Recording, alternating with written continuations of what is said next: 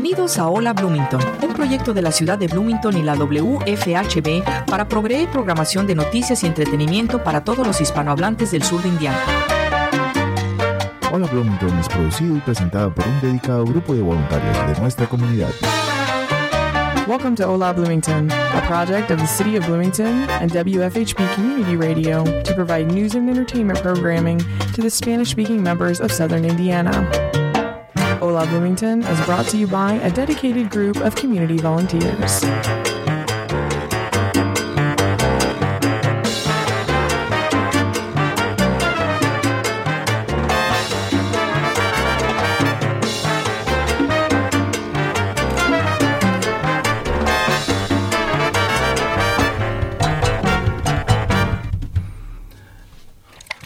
Buenas noches, Bloomington. Hola, Bloomington, ¿qué tal? Ay, un frío bueno. Espérate. Yo no dije hola, Carlos.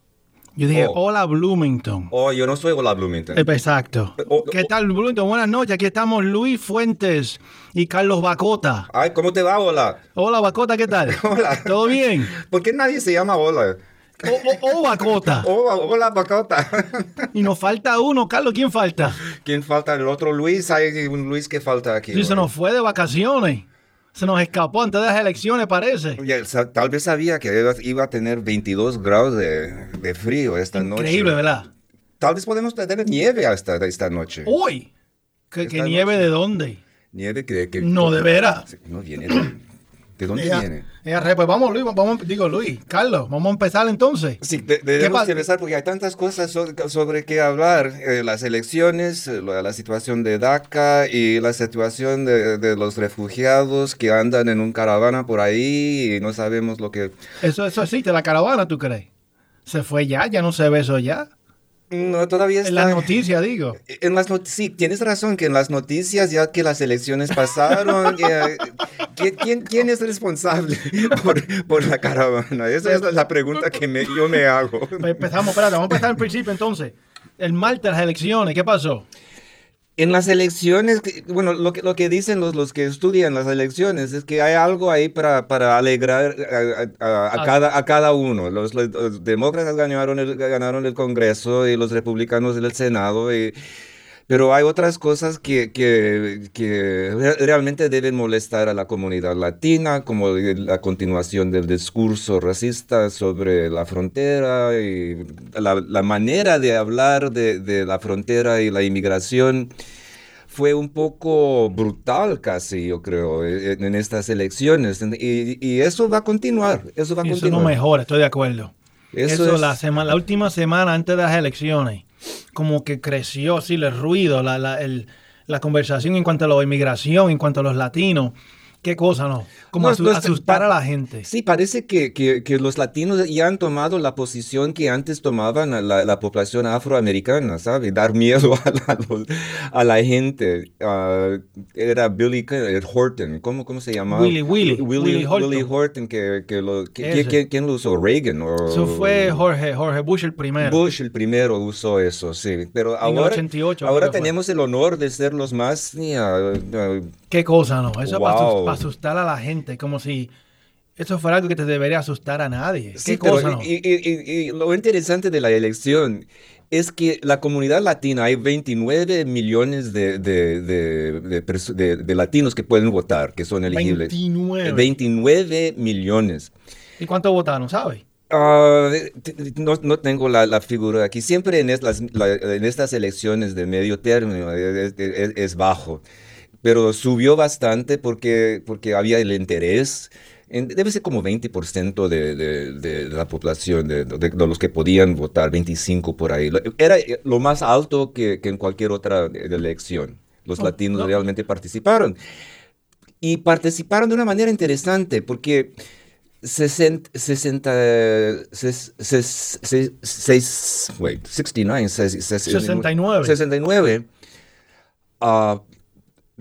porcentaje de los que votaron por el partido demócrata. O sea, y 31. Y 30 personas. Eso fue 2-1. Uh-huh, para el partido republicano. De modo que casi igual como Son americanos. Eso me extraña, ¿sabes? No, pero son americanos porque latinos es un término que imaginaria. ¿Quién son los latinos? Depende de en qué estado estás, cuánto tiempo han estado ahí. En Texas, los latinos son más conservadores.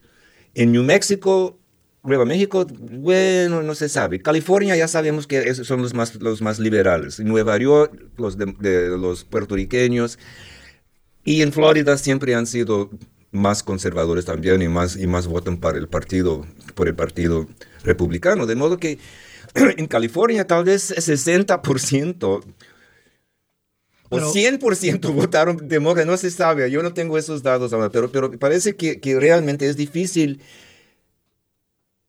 decir quién es el votante, el elector latino. Porque varía tanto. Sí. Lo que se puede destacar de los datos, de los números, es que son americanos porque votaron casi en la misma forma que el resto del país. Fíjate, eso me recuerda la historia de la gente cuando Trump ganó la primera vez, o la única vez. Y la gente latino, a los cuales hubo un caso en el norte aquí de Indiana, que la esposa votó por Trump. Y el esposo era indocumentado. ¿Te acuerdas de eso? Y lo sacaron de la nación. ICE vino y lo sacó. Y imagínate, el trauma a su familia. Y le preguntaron, carambola, ¿usted votó por Trump? ¿Te acuerdas lo que ella dijo? Ella dice, pero yo cuando él hablaba de esa gente, yo no pensé que él hablaba de mi esposo. ¿Verdad?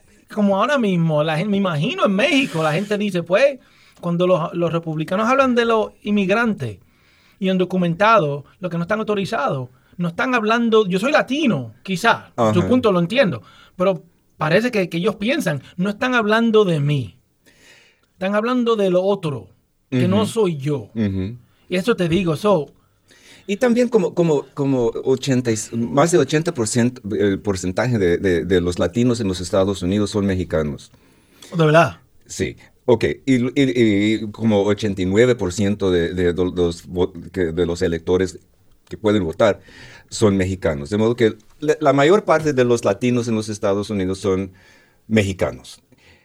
Y esta administración ha escogido a América Central como la fuente de toda esta gente criminosa que es El Salvador con el M13 y todo eso.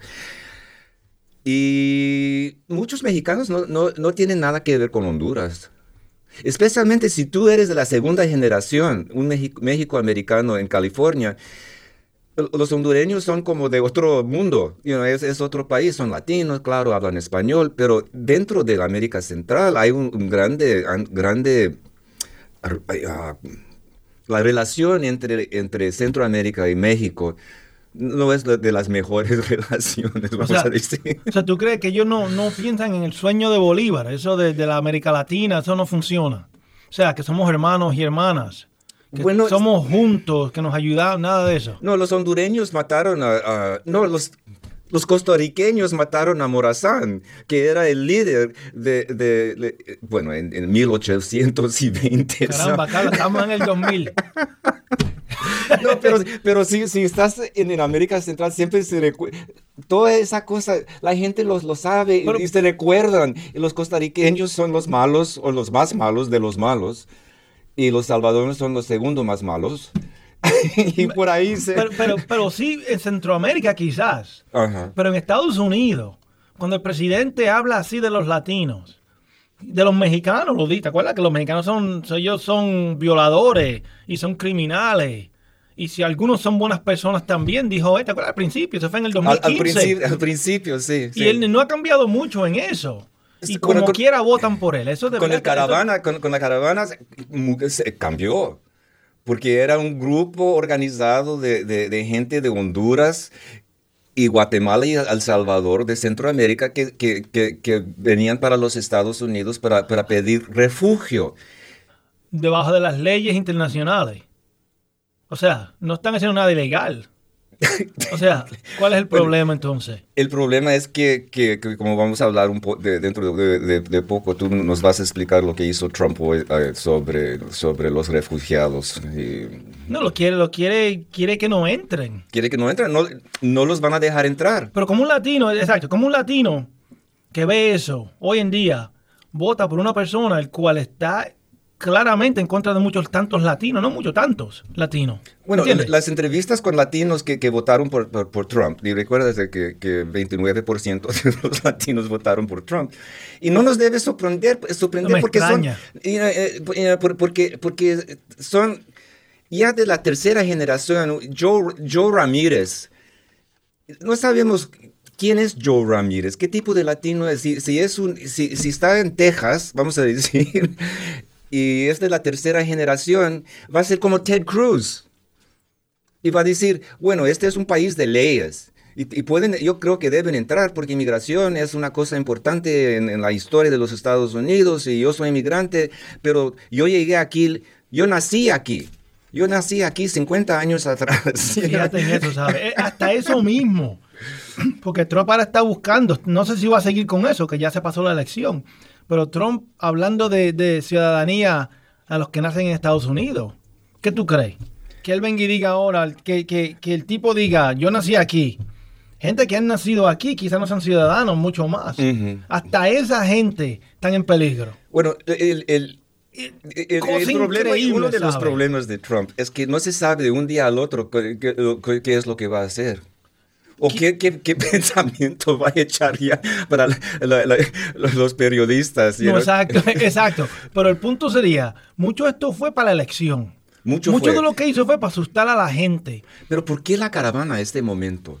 ¿Por qué vino ahora? Sí, durante las elecciones. Y la caravana no llega aquí, está un mes fuera de los Estados Unidos porque tienen que caminar ahí por México. No entiendo la pregunta. ¿Por qué ellos empezaron antes de la elección o por qué él trajo eso, a hablar de eso ahora? ¿Por qué ellos comenzaron antes de las elecciones?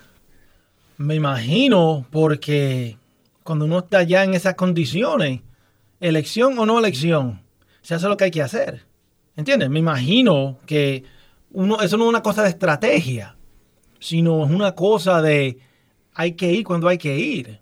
¿Entienden? O sea, no sé. Sí, pero la caravana es una cosa interesante porque bueno, lo hicieron el año pasado, 6 meses atrás. Ha pasado antes, sí. Sí, y como 400 personas entraron legalmente como refugiados. Entonces, ahora viene este grupo.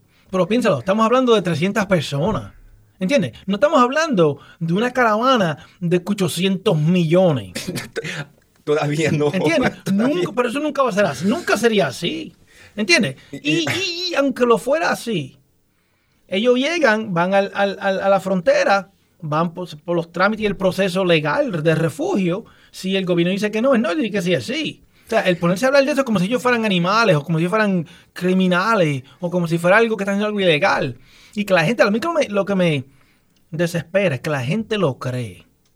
¿Entiendes? No es que ellos lo hagan o no lo hagan, pero que la gente oyen cuando el presidente habla y se asustan.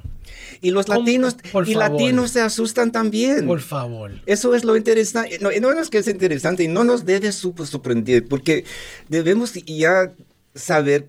Y eso es lo que a mí me molesta, que hay un latino imaginario que se crea. Trump está creando una imagen de un latino. Las elecciones crearon una imagen de un latino que es violador de mujeres, sí, y asesinador y toda esa cosa negativa.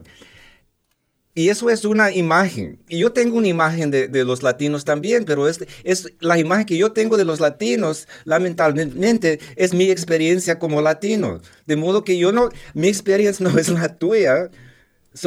Tú vienes de Nueva York, eres puertorriqueño y tienes otra visión de los Estados Unidos. Yo soy de Los Ángeles, como siempre estamos bromeando, del este de Los Ángeles y tú del Bronx. Y los Bronx y East LA se van a juntar tal vez durante elecciones, yo no lo sé. Una plataforma latina, ¿qué sería? Sería una cosa interesante, pero nadie habla de eso. un escritor notó que lo interesante es que los dos partidos no hicieron campañas fuertes dentro de las comunidades latinas. ¿Y por qué no? I don't know. No sé, porque nunca lo han hecho.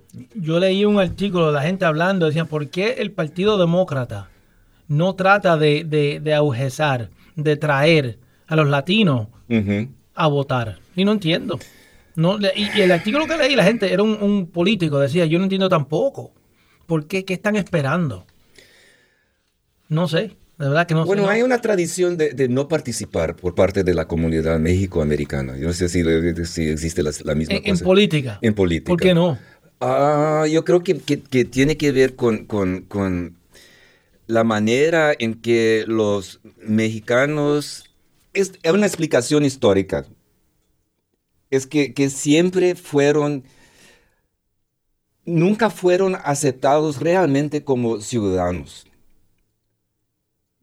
Y siempre quedó el miedo dentro de la comunidad mexicana de las autoridades, de los americanos.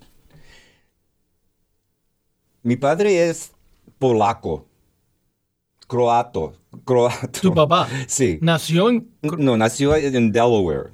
Y mi mamá nació en El Paso y mis abuelos del lado maternal son de México. Y yo me recuerdo que mi papá estaba sentado ahí.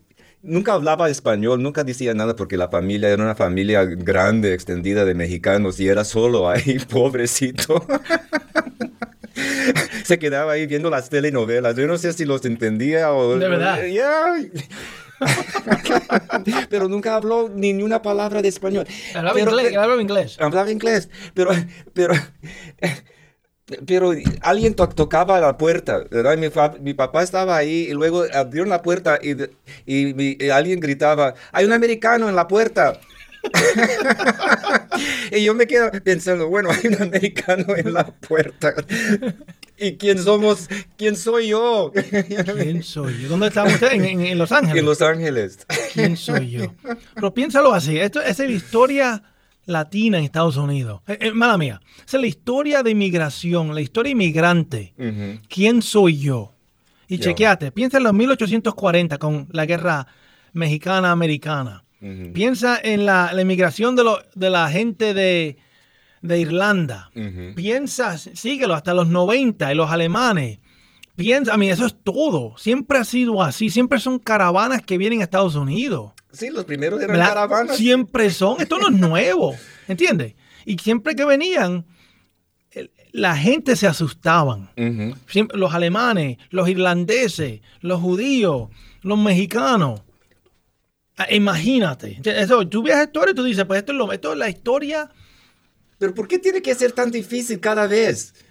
¿Por qué no hemos aprendido algo con los irlandeses, con los judíos, con los alemanes, con todo? Siempre hay que tener y con los mexicanos, como siempre están llegando, esa primera etapa de contestación, de conflicto, de miedo, ha quedado en el país. Así mismo es. Porque siempre estamos llegando, porque somos... Nunca dejamos de llegar. Nunca llega. Claro, eso es la verdad. Ese es el problema. Pues mira, chequéate, vamos ahora a coger una pausa pequeña de un minutito y volvemos para atrás otra vez. Cuídense.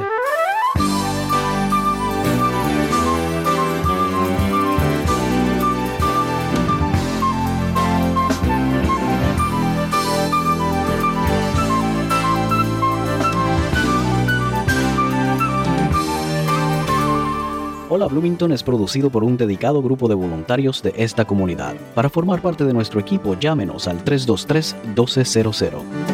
Usted ha escuchado el programa Hola Bloomington, un proyecto de la ciudad de Bloomington y la WFHB para proveer programación de noticias y entretenimiento para los hispanohablantes del sur de Indiana.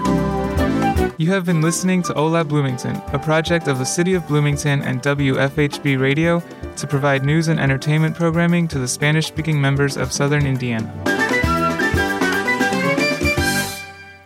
Support for WFHB comes from Bloom Magazine. Bloom Magazine's website features news stories posted every day, including a guide to the local dining scene.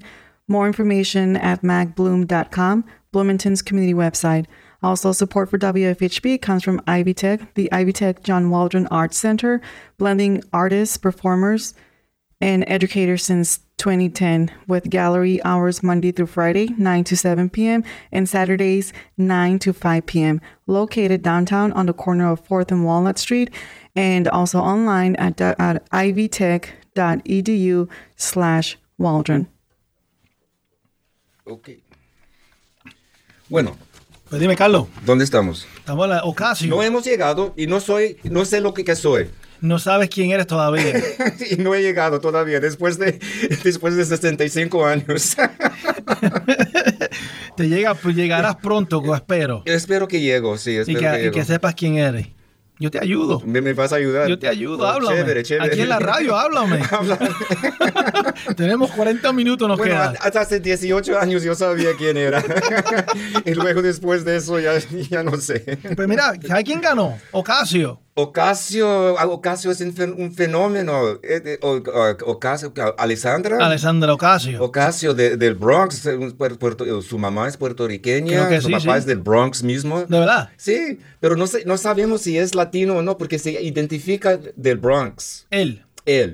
Entonces todavía no se sabe. Ocasio es latino. No, sí, claro, su nombre es latino, pero no sabemos si el padre nació aquí y ya es un americano del Bronx. Veo. Yo creo que el padre de Alexander tal vez habla con un acento del Bronx y yo no sé si tal vez ni habla español. Pero fíjate, ganó, ¿sabes? Tremendo. No, ella tremendo. Ganó, tiene una personalidad, un carisma. Y luego llegó a Washington. ¿Oíste lo que dijo? No oí. No puedo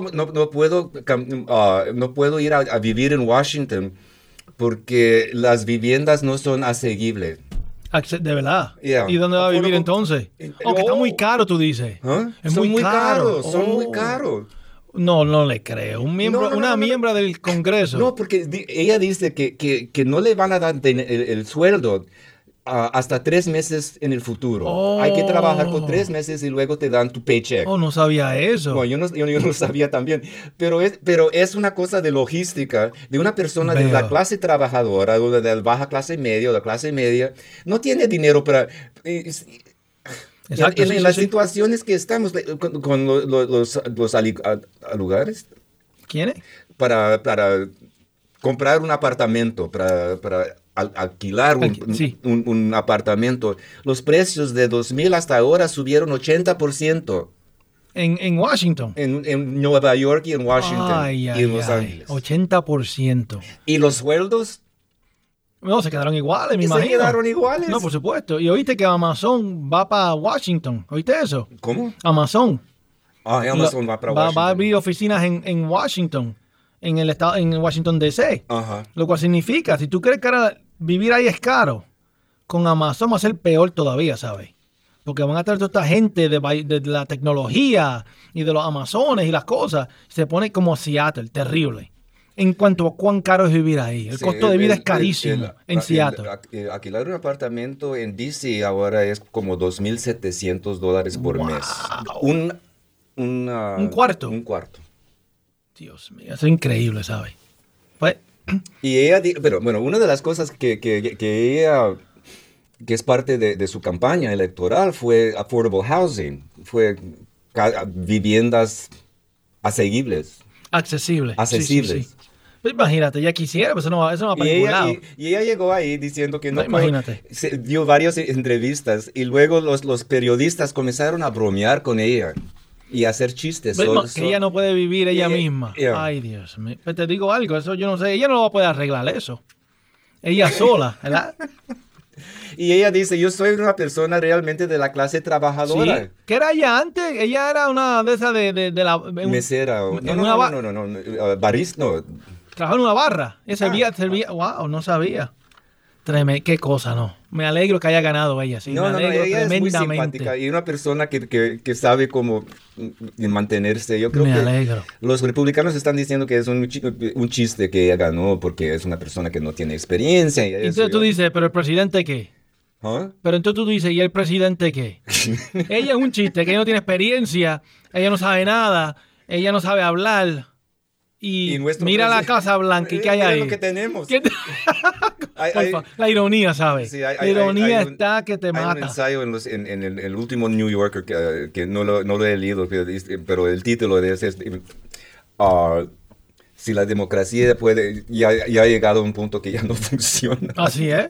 Oh, sí. No lo he leído, no sé cuál es la conclusión, pero estamos yendo en la dirección de sobrecargar la política. En primer lugar, los diputados del Congreso ni saben lo que están haciendo porque no tienen la experiencia no son. Están hablando de aviación y ¿quién de ellos sabe alguna cosa de aviación? Así es, qué cosa. Pues mira, otra cosa, vamos a movernos un poquito. Me enteré que hace ya meses hablamos de DACA. ¿Te acuerdas? Sí, DACA. Y yo pensé que ya DACA se había acabado. Yo también. Ahora leí el periódico el otro día. Ahí está todavía. ¿Qué pasó? Bueno, ahora el sistema legal está funcionando de una forma contra las imposiciones del poder presidencial. ¿Tú entiendes lo que DACA es? ¿Tú entiendes a DACA? ¿Te lo explico? Explícamelo. Pues chequéate esto. DACA es que en el 2001, 2002, por ahí, trataron en el Congreso de pasar un acto de los soñadores. Se llama, ¿te acuerdas? Los Dreamers. Y trataron. Cuando llegó Obama, siguieron tratando muchas veces. Y finalmente llegaron a una mayoría en la Cámara. Una mayoría en el Senado. Y un presidente, Obama, el que hubiera firmado la ley para ayudar a los estudiantes, a los Dreamers, a los soñadores, para que no los mandaran para México o lo que sea. Pues el punto es que las mayorías no fueron suficientes porque en el Senado no hubo una mayoría suficiente, una supermayoría. Llegaron a 56 votos. Necesitaban 60 para romper, ¿cómo se llama eso? El filibustero ese. No llegaron. Necesitaban 60, llegaron a 56. O sea, chequéate esto. Mayoría en la Cámara, mayoría en el Senado, y un presidente que lo hubiera firmado. Y no pudieron pasar la ley de los Dreamers, de los soñadores. Pues Obama dice, eso fue como el 2012 más o menos. Pues Obama dijo, pues en cuanto pasamos una ley, como no pudimos, lo que voy a hacer es para la gente a los cuales podemos deportar, hay como 12 millones, más o menos. Pues él dice, más o menos, no los podemos deportar a todos a la misma vez, porque son demasiados. Eso hay que procesar a la gente. Eso no, tú no los agarras y los botas, tú tienes que procesarlos por el proceso legal. Pues él dice, si tú eres una persona entre cierta edad, que estés estudiando, que no hayas cometido crímenes, que no hayas hecho nada malo, por ejemplo, pues si tú encajas en esa definición, tú eres sujeto a DACA, lo cual significa que no te vamos a deportar por 2 años. Eso es todo. Y después de los 2 años, puedes reaplicar y puede que te dejemos ser parte de DACA otra vez. ¿Entiendes? 2, hasta que por Dios quiera el Congreso pase una ley que te proteja. Pero hasta que no te proteja la ley, pues yo voy a pasar una ley la cual dice, solo lo que dice una ley, no, fue una orden ejecutiva, no es una ley, la cual dijo, no vamos a deportarte nosotros. ¿Entiendes? Piénsalo como si fuera una línea. Una línea de 12 millones de personas. La gente, los muchachos que están sujetos a DACA van al final de la línea. ¿Entiendes? O sea, no te vamos a deportar. No tienes derechos, no ciudadanía, nada de eso. Solo no te puedes quedar aquí, tienes que trabajar, tienes que estudiar, no puedes cometer crímenes. O puedes ir al ejército. Puedes ir, por favor, Carlos. Eso siempre se puede, ¿sabes? Eso nunca ha sido problema. Eso no hace falta DACA para eso, ¿sabes? Pero sí, el punto es que es como más o menos a darte tiempo para que no tengas que estar preocupado en Estados Unidos que te vayan a deportar. DACA te da, ¿cómo es la palabra? DACA te da como seguridad para estudiar. Seguridad, exacto. Hasta que podamos resolver el problema. Pues eso pasó en el 2014. Y ciertas personas entonces fueron a la Corte Federal, y acusaron a Obama de actuar ilegalmente, usar poderes que él no tiene. Y Obama perdió en la Corte Federal en Texas. Y después en la Corte Suprema, creo que fue el Roberts, fue, que no DACA no lo ilegalizaron. O sea, que siguió. La Corte Federal Suprema no lo eliminó el programa. Pues cuando vino Trump dijo, yo lo voy a eliminar. Y, ¿te acuerdas? Empezó a hablar de eso y siguió hablando de eso, pero nunca lo hizo. Pues ahora lo que hizo, o sea, no pudo porque tan pronto trató. Las Cortes Federales menores de los de distrito, Cortes Federales, lo bloquearon. Cuando Trump trató de eliminar el programa. Y el punto es que no que él pueda o no puede eliminarlo. El punto fue, en cuanto a estas cortes, son 3 cortes ya, son 2 cortes locales o de distrito y una corte de apelación. El circuito noveno, que es en California y es en Nevada, ya lejos, en el oeste. Pues esa corte dijo, la Corte Federal, que de la manera que el presidente terminó el programa es ilegal. ¿Cómo lo hizo? No siguió los trazos legales. No siguió Trump el proceso legal. O sea, y ahora eso va a llegar a la Corte Federal, la Corte Suprema, dicen. Y es interesante porque el Distrito 9 es el más liberal de exacto. todos. Y luego, de nuevo, como profesor de leyes, ¿cómo explicas? ¿Tenemos un sistema de leyes morales y éticas o sistema de leyes que siempre han sido leyes políticas o ideológicas? Esa es una pregunta de verdad, Carlos. Digo, creo que no entiendo la pregunta. Ya, yo no lo entiendo también, pero me parece que debemos... Carlos, vamos a hablar de Santa Claus, Carlos. De Santa... ¿Quieres hablar de Santa Claus? No, por favor. Si quieres. Va a nevar. Y no tengo mi ropa roja todavía. Pero piénsalo de esta manera. La última vez que hicimos una nominación a la Corte Suprema con Kavanaugh, ¿qué pasó? Piensa en eso. ¿Y quién va a ser el 5º voto? Si dejan que el presidente termine a DACA, ¿quién sería el 5º voto? Uh-huh. El mismo tipo, el cual ya tuvimos ¿te acuerdas el debate que tuvimos hace un mes y medio, lo que fuera? Si tú no crees que esto es político, es ideológico, vete y búscate lo que pasó hace un mes y medio atrás, y piensa en eso, ¿sabes? ¿Sabes que la mayor parte de los inmigrantes están buscando un lugar seguro para vivir? No hay duda. En que es un país de leyes. No hay duda. Y luego llegan aquí y encuentran nuestro sistema legal, que es totalmente... Arbitrario. Ok. Ese es el problema. Pero ¿cómo se va a mejorar eso? ¿Cómo vamos a poder cambiar ese sistema? Porque... Elecciones. Hay que ganar elecciones. Porque mismo con Obama es que No hay duda, ¿sabes? Dímelo. Sigue. Mismo con Obama continúa el mismo proceso legal sin nadie, nadie se molestó con los problemas de encarcelamiento. Exacto. Nadie la manera en que lavan racismo de todos los procesos, porque no se puede introducir la palabra racista porque hay que probarlo, y la persona tiene que realmente estar con videotape diciendo yo soy racista para usar ese argumento para defender una persona. Pero como hemos dicho, no hemos llegado a América, porque es una América imaginaria que ellos, los inmigrantes vienen con una imagen de los Estados Unidos. No que las estradas son hechos de oro, pero ahora usan un lenguaje diciendo que, queremos vivir en un país donde la ley está respetada y que nadie nos puede matar por $100, como es la situación en Honduras. Y realmente necesitamos inmigrantes, tal vez, para mantener... No hay duda, eso no hay ninguna... Mantener la fe en nuestro sistema. Así es, eso no hay duda, ¿sabes? Que no solo eso, la economía necesita inmigrantes. Bueno, sí, eso no hay duda. Por consiguiente, ¿qué rayos estamos hablando de esto nosotros entonces? Si no es racismo, ¿qué es? O nativismo. Si no es eso, ¿qué es? Es eso, es racismo. ¿Qué más puede ser? Los economistas te dicen casi todo. La gran mayoría. El Instituto Cato, si lo conocen, ellos son libertarios. Y ellos dicen que esto, por favor, la frontera, ábrela. completa. Y bueno, pero apréndelo, son conservadores. Ellos no son liberales. I know. Sí, ellos son conservadores. Pero en cuanto a inmigración, eso es fácil. Esto debiera ser fácil. Más consiguiente, ¿qué hacemos? Hacemos lo opuesto.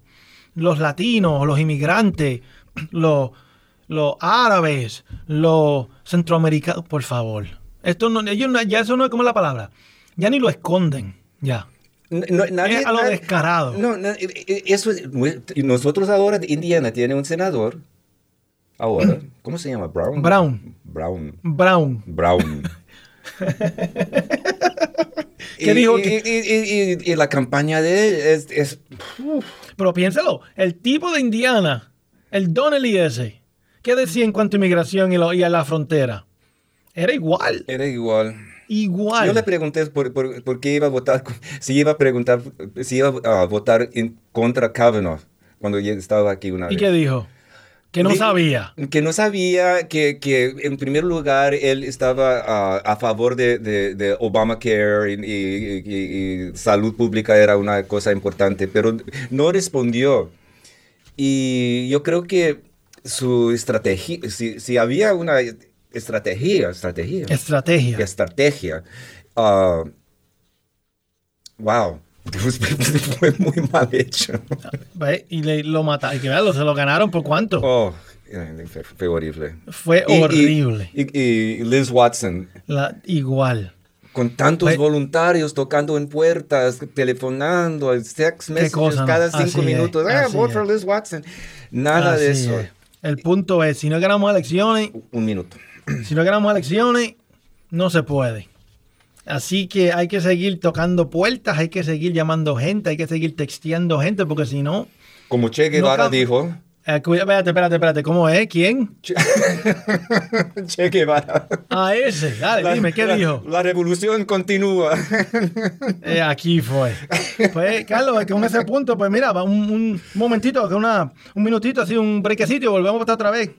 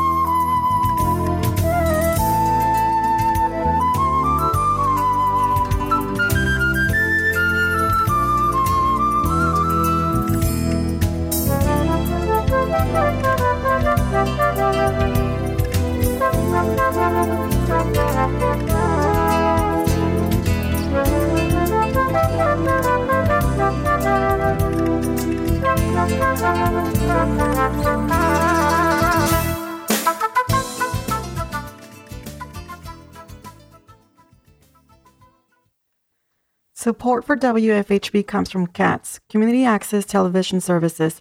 Long before C-SPAN was providing government coverage in our nation's capital, CATS was televising uncensored broadcasts of live local meetings right here in Bloomington and Monroe County. CATS, celebrating 44 years of public access television on your local cable system and on the newly updated website, catstv.net. Pues Carlos, ya volvemos una más. Nos queda una todavía, Carlos. ¿Cómo? Nos queda una todavía. Sí, hay cosas que hablar. Fíjate que sin Luis aquí, sin el otro. Sin el otro Luis. Vamos a votar lo que tú crees. No nos hace falta. Nos hace falta. ¿Tú crees? Claro. ¿Para qué? Si viene, vuelve para atrás. Necesitamos la voz de Bolívar. ¿Sabes qué? Se habla. El problema es que Luis habla solo. Luis habla solo. Hasta durmiendo él habla. Así que viene el patrón, nos quita tiempo a nosotros. Ay, pobre Luis. Vamos a hablar con la jefa a ver qué nos dice. Luis ha sufrido bastante con esta lucha contra... Pues fíjate, nos queda una más. ¿Qué pasó ahora con la caravana y los refugiados? Por favor, Carlos. No, de verdad. Bueno, ahora tú sabes que yo pasé 4 años en Honduras trabajando en la embajada. He oído, sí. Ese es el rumor. Es el rumor. Y realmente el TPS, el Temporary Protected Status. Sí. El cual me está acabando para todo el mundo. Que está acabando para todo el mundo. Pero eso es la salvavidas de Honduras y El Salvador. Eso es otro punto, chicos. ¿Por qué? Hay gente aquí en Estados Unidos, como los haitianos, cuando lo eliminó para los haitianos, hace el año pasado. No, fue este año. Este año, creo. Pero lo saca el año que le da como 18 meses para que se vaya. Uh-huh. Hay gente que han vivido en Estados Unidos como 18 años. Tú piensa en eso. Gente aquí con familia, con raíces, en su comunidad, haciendo cosas, qué sé yo. Y viene aquí y dice, no, ya está demasiado. Con gente, con hijos, uh-huh, los cuales son ciudadanos americanos. Y ellos dicen, vete para atrás. Y cierta gente dicen del TPS, ellos dicen, yo no conozco donde yo vivía antes. Llego aquí, tú imagínate, 18 años en un sitio. Y después te dicen, vete para otra nación que tú casi ni conoces quizás. El punto es, ¿por qué hacer eso? Entonces, ¿cuál es el punto? Bueno, siempre... Bueno, no voy a decir. Sí, se puede decir que durante la historia de las relaciones de los Estados Unidos con esa parte del mundo siempre ha sido una forma colonial. No hay duda. Okay. No hay duda. En Honduras, recuérdate de la guerra de los contras. Me acuerdo, en el 87, 86. ¿Qué hicimos ahí? Convirtiemos Honduras en una base militar. Usamos las fuerzas militares de los pobres, fuerzas militares hondureños, bueno, son valientes, no vamos no. Pero eran la mano de obra para luchar contra. Entonces pusimos los hondureños contra los nicaragüenses y luego los salvadoreños estaban ahí también y realmente creamos un desastre la situación política fue... Por favor, eso es Nicaragua, eso es Honduras, eso es Guatemala, eso es Chiquita Banana. Es Chiquita Banana. Eso es todo. Sí, yo siempre decía a los hondureños como chiste, ¿por qué no asumes ya tu posición de Banana Republic? De bananero. De bananero. Pone un banana en la bandera y aceptarlo y vamos a ver lo que podemos hacer para mejorar la situación. Pero explícame, ¿pero cómo eso funciona en cuanto a la caravana entonces?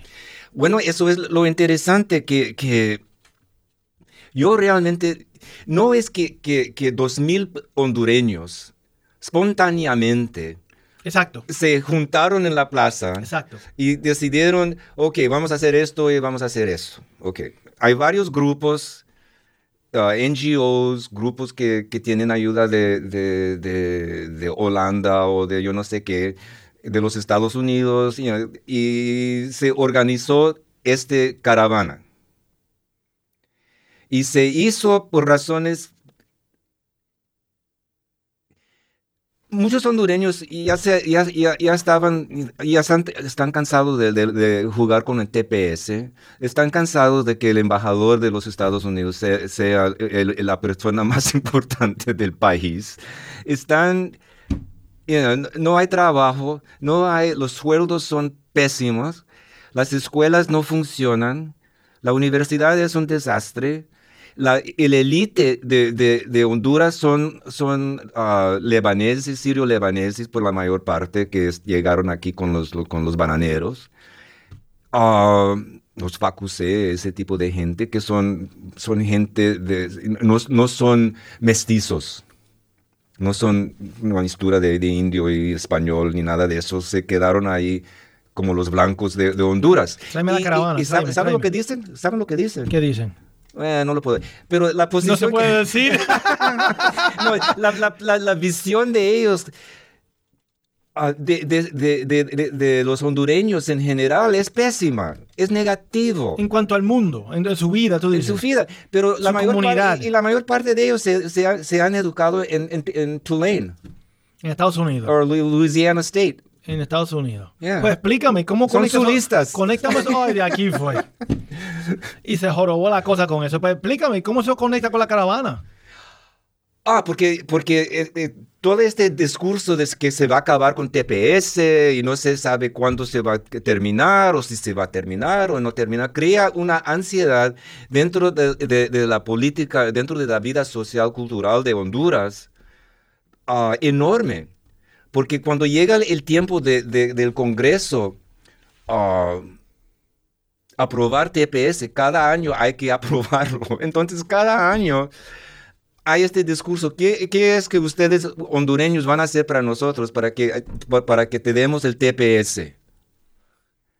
Bueno, después de, esto comenzó con Hurricane Mitch. Hurricane Mitch fue... No me acuerdo. 89, 79.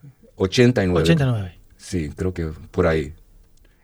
Bueno, ya hace como 20 años o más de 20 años de Hurricane Mitch. Sí. Y eso fue TPS para ayudar porque, bueno, un desastre. Tegucigalpa se acabó.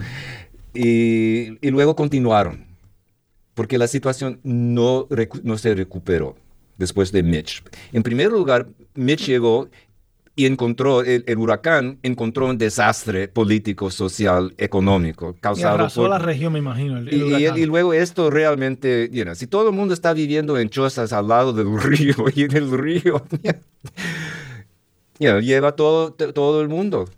Y eso es lo que pasó. Y ahora la gente en Centroamérica están tratando de venir a Estados Unidos en vez de esperar por TPS, no entiendo. O sea, ¿por qué la caravana? ¿Cuántos que son? ¿Como 300? ¿400? Sí, están y también es un movimiento que no lo he pensado de esta manera, pero en cierto sentido la caravana es un movimiento contra la embajada. Y van a los Estados Unidos. La embajada es de los Estados Unidos. De modo que hay una crítica enorme del papel de la embajada en términos de todo y inmigración con el TPS.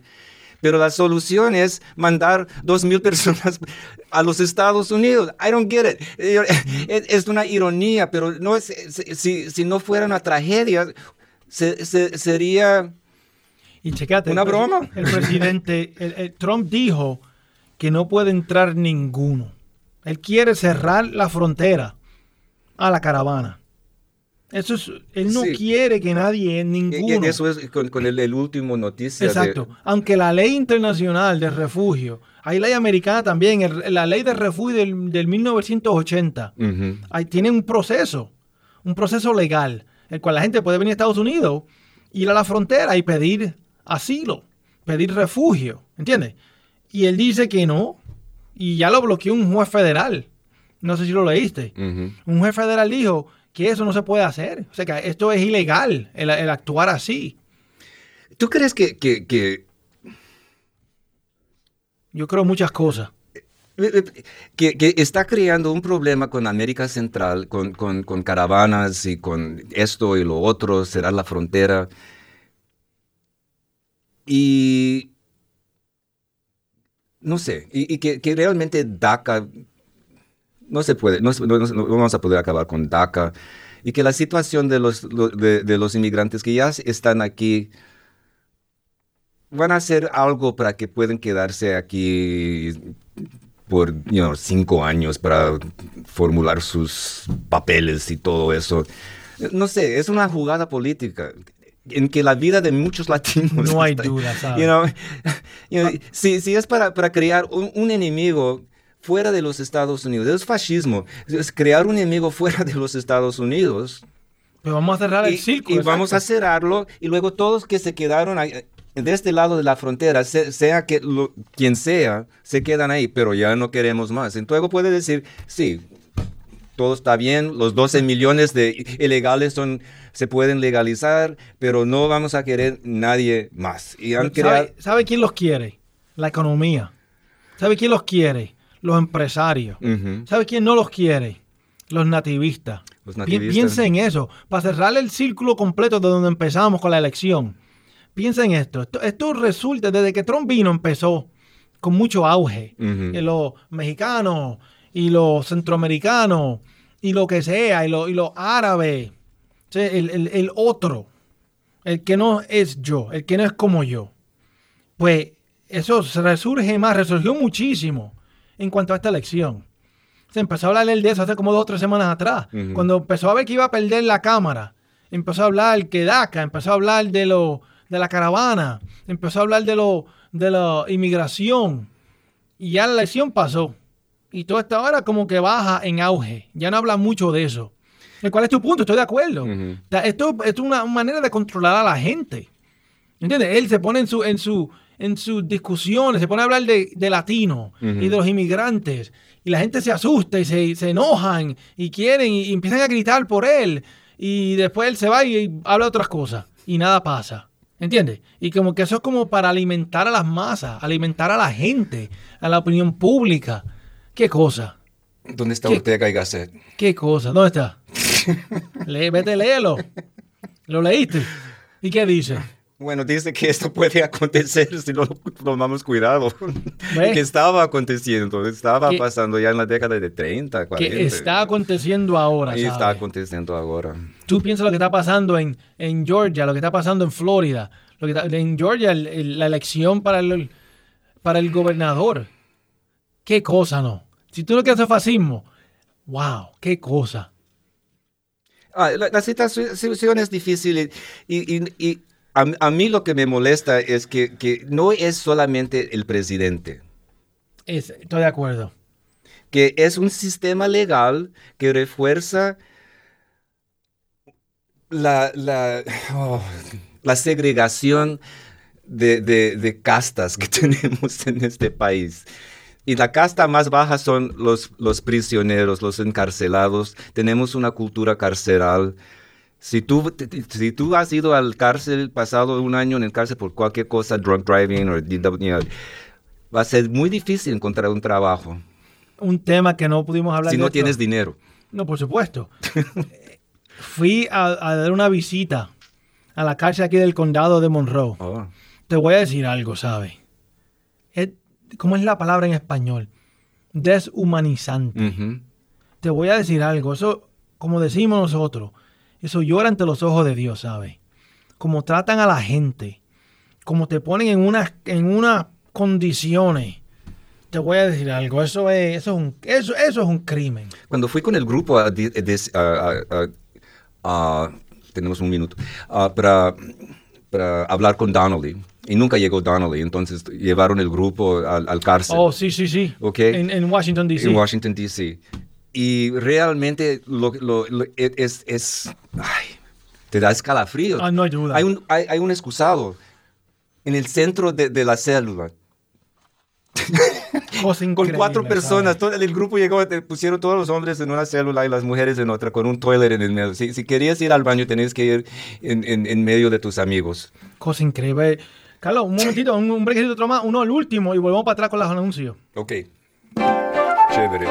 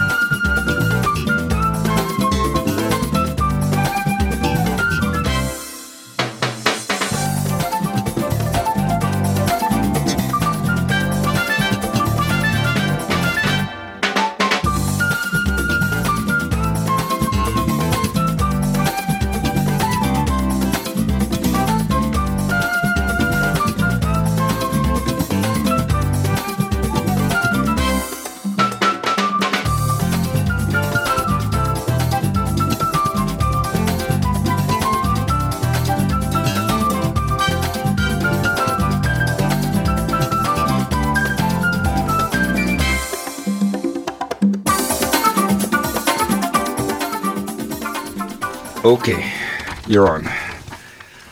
Te toca a ti, Luis. Pues vamos, aquí los anuncios. Consejos legales gratuitos sobre asuntos de inmigración con la licenciada Christy Pop. Esto es en el Centro Comunal Latino, 303 este de Kirkwood Avenue. La fecha para estas clínicas legales es el cuarto lunes de cada mes de 12 a 3 de la tarde. Este servicio es para personas con bajo ingreso, patrocinado por el Distrito 10 Pro Bono Project y el Centro Comunal Latino. Un segundo, Luis, tenemos realmente que dar un shout out, como se dice en inglés, para Christy Pop, que haya hecho un trabajo tremendo para informarnos y trabajar con la comunidad.